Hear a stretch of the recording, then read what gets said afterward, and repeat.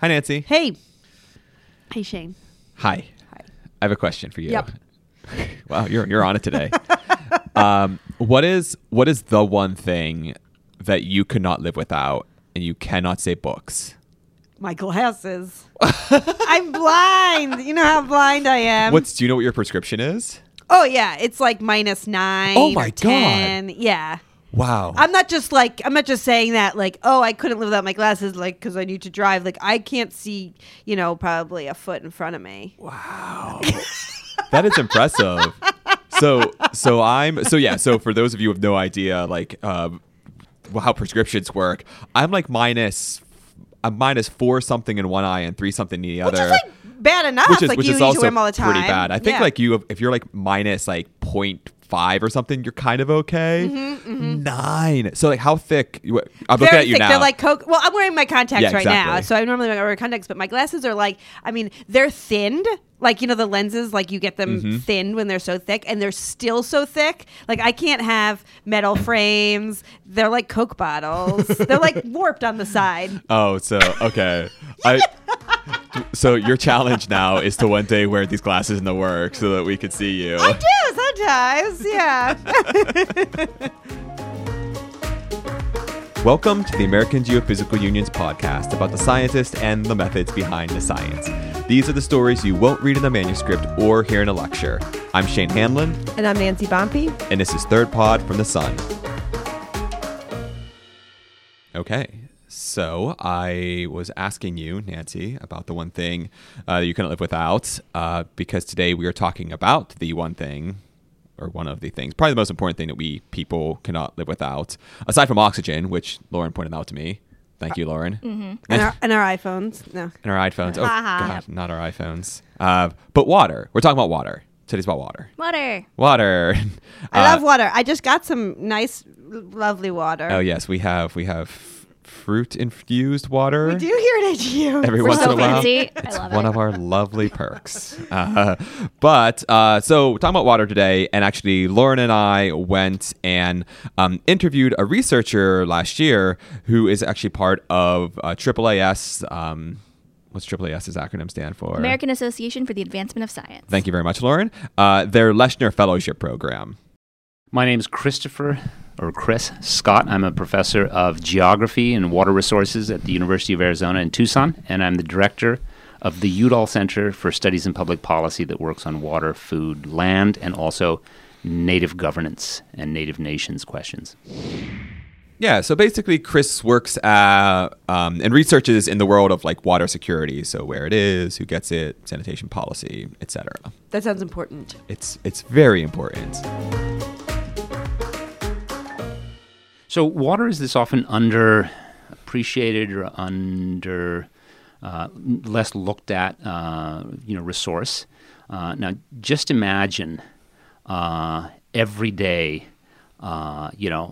thousands and hundreds of thousands of kids dying every day for lack of access to clean water in the developing world. It's perhaps the largest public health crisis humanity has ever known, and it goes on today, day in, day out. And there are a lot of solutions to address those kinds of questions of the availability and quality of water that not just kids, but humans need, and kids being the most vulnerable. So underage mortality related to waterborne disease is this really important public health crisis. I grew up in India, and I lived for essentially all of my childhood in the foothills of the Himalayan mountains. And yes, that's the way it's pronounced in English. There's a lot of the Himalayas and whatever. Anyhow, that region also is interesting because it's a source of rivers that support a huge share of South Asia's humanities. Water quality is India's by far and away biggest challenge. There's a huge industrial and, of course, urban sector that uses and contaminates and pollutes water. Much of the water is untreated or insufficiently treated. So I've waded around in sewage rivers without wading boots and, basically with trash bags in my boots because we were collecting samples in rivers of shit. I mean, human shit and disgusting stuff like goats and buffaloes, parts floating through the river, and just the smell is just overpowering.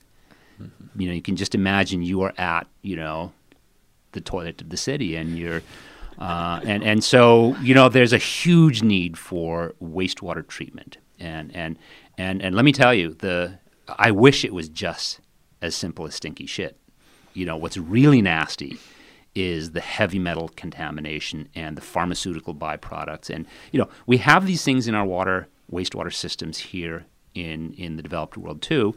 We've just been more successful in investing in and insisting on the, water quality and environmental controls to be able to see that water is treated adequately. Yeah, tell us more about wading around in sewage rivers. Oh yeah. So let me tell you about that sewage river in Hyderabad, and I've done this work in Mexico. I've done this work in many other locations. So cities consume, people in our domestic but also commercial and industrial establishments use a huge amount of what are called surfactants, basically soaps and detergents and other kinds of things. And when they get out in the environment and aren't treated properly, they generate foam. Okay, so I've been to small cascading, not big waterfalls, but just where the water courses over some rocks. So think of like the Big Falls area up here in D.C., right? Mm-hmm. And imagine a sewage river flowing through that. It generates a huge amount of foam. And I have seen a water buffalo, and water buffaloes are attuned to being in the water because that's the way their life cycle is, and they kind of cool themselves off in the heat and whatever.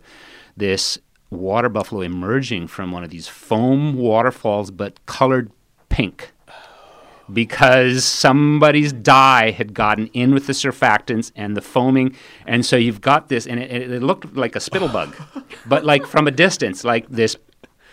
Like drippy, but like the foam literally like encasing its whole body. Oh my God. And so now you're out there, and the smell is often overpowering. And so one of the studies was, is there a natural process by which the river, because you'd notice that you'd go 20 or 30 kilometers, say 10 or 15 miles downstream from the city, and the water was not necessarily back to quality, but it's so much better than up here, but it wasn't going through wastewater treatment. So what's going on there? So there's a natural process through aeration and through some of the water that gets filtered out of what's called, the groundwater that would come in. There's sort of a natural treatment process. Well, could we accentuate this? Is there some way in which? So we're doing a study to look at what the quality of the biota is in the river, and so we were sampling for macroinvertebrates, for basically different kinds of beetles and insects and other kinds of things, and some larval stage rather at different points in the river. But the first one was right by the outfall from the city's butchery, right, with literally the eyeballs and the things just floating by. Oh my God. And we're in there in our we didn't have wader boots. We should have gotten like proper wader boots, right? Like you can imagine fly fishing, and you'd go in with some protection. No, what we had was just like black trash bags, like as socks in like your boot. And so you'd have a kind of a knee-high boot, and then you'd like have this rubber band up here like to kind of have these improvised waders, because we wanted to get in to collect these macroinvertebrate samples. And now we've got like 1,000 people on the bridge looking at these like idiot scientists down here saying, what the hell are those guys doing? And you can hear what they're starting to talk, and it's in Hindi, and they're saying, they've probably lost, I think one of them lost their ring. They're down there looking for some lost jewelry. That's the only reason I'd ever get in that water. And so you start getting in this whole kind of dynamic going on and everything. And so we did macroinvertebrate studies that show that, biodiversity goes from almost zero, but it's not zero, even in the offal, right? OFFAL, the sort of, the outfall stuff from the butchery, and, the human shit floating by and everything. There's still life in that river. Wow. To 20 or 30 kilometers down, and it's much, much better water quality. Still not anywhere near drinking, but certainly acceptable for irrigation of crops. Ew, that is so gross. Oh, so gross. Remember when we talked to that woman who studies whale poop, Shane? Oh, yeah. I think this is a lot worse than whale poop. Well, so, yeah, I mean, this is not great. Unfortunately, this reminds me of when I was younger, not that much. I mean, I was in high school, I guess. I grew up in country, rural America, and I was playing like paintball with my friends. We were just like running around shooting each other with paintballs. And I don't know. I was like running across this field at my friend's place on his property, and I ended up like falling into this hole that was like it seemed like a marsh or something, and like I fell in, like, and I popped myself back out, and I was like, what the hell did I just fall in? And it turns out that they had an open septic tank, which is not legal by any means. What? But like, Yeah. because like rural places have septic tanks, Right. So like theirs was, I think the top like rusted open or something, so that was just open. So it was like falling like up to my chest into so I burned all my clothes and then Yeah. like So do you have and like then, hepatitis scrub now? myself. No, I have nothing, thankfully. Everything my worked out God. fine. That's And at the awful. time I didn't even realize, like, I didn't think about how big of a deal it was, but no, it's absolutely terrible. How bad did you smell? Pretty terribly. Yeah. I literally like I think I may have literally burned my clothes, and I know I scrubbed in bleach. Like, it was one of those things. Sounds like a good plan. Yeah. So up until this point, I forgot that. So thank you, Third Pod from the Sun, for reminding me. We're bringing up long lost tragic memories from Shane's youth. Thank you. Yeah, well, that sounds pretty disgusting, but Chris actually does things besides just disgusting field work. He has to go to some, pretty remote places. He was telling us a story about one time he went to Nepal, and getting there was just really difficult. I get out in the field and really want to work in the field. And sometimes that means sitting in the bus where there's 60 people on this little minibus that was built for 20. And we had to get out every time we had to go up the hill because that poor little bus just did not have the power to go up the hill. It's basically got the size of like a F-150 truck engine or something, and like it's hauling 60 people up this slippery, like muddy dirt road. Now I've got pictures on my laptop if you want to see some of this. And then you come to the place where the raging torrent coming in the side, so it's a side stream or a side river, and the bridge has washed out, and either you just take your chance, the driver will take the chance. And so there's the right balance between if there's no passengers in there, it's just too light and it will literally float away. Versus if there's too many passengers, its little tires get stuck down in the rocks at the bottom of the stream. So we had to be pushed out by the backhoe, and luckily there's a backhoe there. Why is there a backhoe Well, there? the backhoe was helping to repair the bridge that had washed out. Mm-hmm. But you're going to wait a month for the bridge to be built? No. Well, you got to cross. And luckily the backhoe's there and whatever. So, tell us more about that. Like, Yeah. how? So this is Where were maybe you? And give us some this- context. Set the scene yeah. for So us. this is story time. This was August 2017. So just about a year ago, I was invited to Kathmandu, Nepal, to lead the water security chapter of a broad assessment that looked at a whole range of things: agriculture, energy, poverty, education. I mean, it's sort of, what's the region? So I flew out to Kathmandu, and this is August. The monsoons in South Asia typically go from the middle of June until kind of the end of August. So I said, I'm going to not take a chance, but if I'm there at the end of the workshop, and they weren't going to organize a field trip, and it's not like I insisted they should, but I was going to organize my own field trip. Mm-hmm. So I was going to go out to see some of the research locations of, in this case, the Kali Gandaki River, it's called. That is one of the tributaries to the Ganges. It flows down through Nepal, but it starts in Tibet. I'm going to Muktinath, which is an important religious site at the source of one of these tributary rivers. So I fly out of Kathmandu into a place called Pokhara, which is a regional town. And that's a pretty easy flight, and there's like 6-8 flights every day, and a number of people fly. But to go from Pokhara up to Jomsom is a 15-minute flight in what's called a steep takeoff and landing, STOL plane, that just roars up the mountain to get up that high, and it screams down the backside of the mountain, and it lands on this little teeny runway strip on the side of You the said 15, like 1-5. 15 minutes. It's a 15-minute flight. Oh It's a my 15-minute flight. So you're just going like up. Yeah, around and the you're like mountain strapped pretty in, much? and this thing is like really powerful, and there's like, I don't know, 15 people on board or something, so it's it's a little plane, but it's got 2 big engines, steep takeoff and landing. And so you get into Muktinath, and when you get to the airport, they say, well, there's clouds, we're not sure it's going to fly. Okay, wait, and then the flight time, I forget, was like 6 in the morning or something, and you get there at 7 and 8, and that's, you sort of understand, but you're waiting in Pokhara's, airport waiting room, and drinking tea, and I speak Nepali, so I talk with some of the local folks and whatever. And so you get into Jomsom, and I do the first day of getting acclimatized because I'd gone from Kathmandu and Pokhara probably about the same elevation. It's not actually that high. It's like 3,000 or 4,000 feet above sea level. It's down in the valleys, and now I'm up at 11,500 feet. And, I've spent time at higher elevations, but you need to get acclimatized. So I spend the day walking around to go see some of the Buddhist gompas and some of the buckwheat fields. You eat buckwheat pancakes? Did you ever know where buckwheat is grown? There's some interesting places. And, and a very strong irrigation culture. I'm one of these guys who kind of really thinks about and, is interested in where's the water flow and whatever, but what does it mean to people's livelihoods and irrigation systems and everything. So the next day afterwards, I go up to Muktinath. And I partly walk up, but I partly take a little bus up. And that was not all that bad. You have to get off and walk during certain places because, and I've had other stories where the bus was actually, they disassembled the whole bus and carried it on their back to the other side of the gorge and rebuilt it over there and reconstructed. And now you go across the gorge by foot and you get on the other side. And now there's a bus, but it only runs up there because it was disassembled and rebuilt. Up in some of these locations in the Himalayan regions.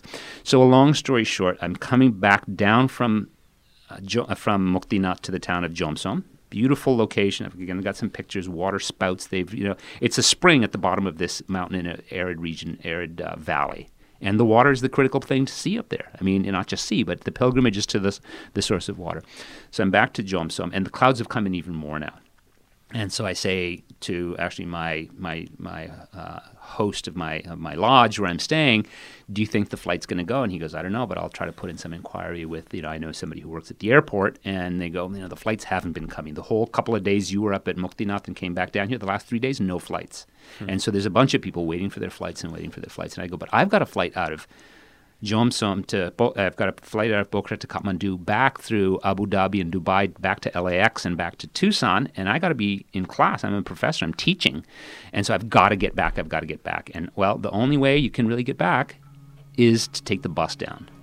And so I say, okay, I'm going to have to take the bus down. So I get on the bus at 6 a.m. We get a few miles out, and and it's pouring rain. And there are potholes, and this does not even look like a road. I mean, it really looks like a hiking trail. It's a little wider, and the reason it's only the size of an F-150 or something, because you can't get no big bus up there. I mean, forget it. Take a tour bus up there. Like, there's no road. I mean, so this is like a pothole thing the whole way. So we get to maybe 6, 7, it must have left, and say 10 o'clock. It's raining heavily now. The road's closed. The landslides have cut the road. Oh, geez, what do we do? Okay. And I find 2 Nepali young guys, and I say, hey, would you help me? I've got all my, conference gear. So I've got, my suit and my tie, and I've got my computer and laptop, and I've got, my whole stuff for, the trip from Tucson all the way out there. Long story short, we hike across 8 or 10 kilometers of landslide things, and some places where, the little road construction camp is completely immersed in debris. So a lot of pictures that you see of, the California flash floods and everything like that, just stuff buried in debris. And this has come down last night and everything. So we get to the other side, and there's this little bus that had come up the last way. And meanwhile, we see those passengers hiking up to get on our bus, which is going to turn around and go back up, and we're going to go get on their bus. So we're going down, and, the road is getting worse and worse because as you go further down the mountain, too, you're coming back into the rainfall area. This is in the rain shadow area. The far side of the mountains is high and dry up on the Tibetan Plateau, and it's dry up there, and it doesn't rain as much. But the further down you go into the Nepali heartland, it's raining more and more, the same storms. And this is now the Kali Gandaki River that up there was a wide valley, but a relatively narrow course of river is now this raging torrent. And if this bus slips and you roll, not only are you in the river, but the river will just wash you away. I mean, it's a raging river now. It's a huge river, and getting pushed across with the backhoe and pushing the bus up everything. So we had expected to get to Pokhara, having left at 6 a.m. Had the bus been on time and the landslides not been washed out, it would have been a 12-hour bus trip. Okay, for the 15-minute flight. Okay, and going down now. But we get 3/4 of the way at midnight. So now, 18 hours later? We left at 6 a.m. We get, 18 hours. Next morning, so we check into this little, I made friends with a Nepali guy and his daughter, and they had simply gone up for the pilgrimage themselves to go to Muktinath and have darshan, to have the religious view of the thing, and some international European trekker, hiker types, and whatever. So the next morning, now we get up at 6 o'clock in the morning after this flea-bitten hotel and whatever, and get to Jomsom. Get to Pokhara, I'm sorry, and it's in time for my flight to Kathmandu. So I'm relieved because I'm gonna get back to Tucson, and guess what? The flight came down. I could have saved all of that. Almost 36-hour, not ordeal, but adventure or like whatever, because my seat was on that flight, and it did make it down that day. What were you thinking that whole time when you were just like, what were you thinking? This is an adventure. I'm just going to go with it. Or were you just like, my life sucks? I've been on a lot of those kinds of buses. I guess I had a sort of an innate trust that if the situation had gotten so severe that I would have backed out of it, or that these bus drivers, and he was one bus driver and 4 dudes whose only job was to clear stones out of the way and whatever, right? And so you go with your sort of mobile, and they also had a good sense, and they were saying we were going to go, but clearly their bus was kind of giving out. So I was concerned, but I wanted to come back. But if the situation, I think, had gotten totally out of control, I would have stepped out and just taken gotten late to get back to Tucson. Yeah, but this is the story you have now. This is the story I have, exactly. If the 15-minute flight had worked, there'd be no story. Has anyone had a harrowing bus or public transportation journey? Yeah, actually I have. When I lived for a little while in a small town in the Peruvian Andes at the bottom of this really beautiful valley, and every so often we'd have to go up to the mountains and go to different towns or to get to the big cities where the other stuff was. And I think literally every bus trip I took through those mountains, I feared for my life. Yeah. Was it one of those, like, there's no guardrail? There's no guardrail. It is cliff on one side, Yeah. sheer drop on the other side, and drivers who just don't care so much about road safety. I feel like that's Yeah. like always like non-US, like Yeah. wherever you go on a bus, like absolutely. not in the United States, up a mountain, you're like, I might die right now. Yeah, Yeah. my partner lived in Ethiopia for a while, and she tells these stories about just like people didn't worry about like the food or like even getting like attacked by some sort of wildlife thing or anything like that. It was a bus. If Yep. you were gonna die, it was going to be on a bus. Yep. I'm not a religious person, but I remember praying so many times for my life. Like, please, God, just let me make it through this one bus trip. Well, we are happy that you're here with us. Me too. All right, folks. Well, that's all from Third Pod from the Sun. Thank you so much to Shane and Lauren for this episode, and of course to Chris for sharing his work with us. The podcast is also produced with help from Josh Spicer, Olivia Ambrosio, Liza Lester, and Katie Brundle. And thanks to Adele Coleman for producing this episode. And if you love this podcast, which I'm sure you do, you can rate and review us on iTunes. You can listen to us wherever you get your podcasts, or of course at thirdpodfromthesun.com. Thanks all, and we'll see you next time.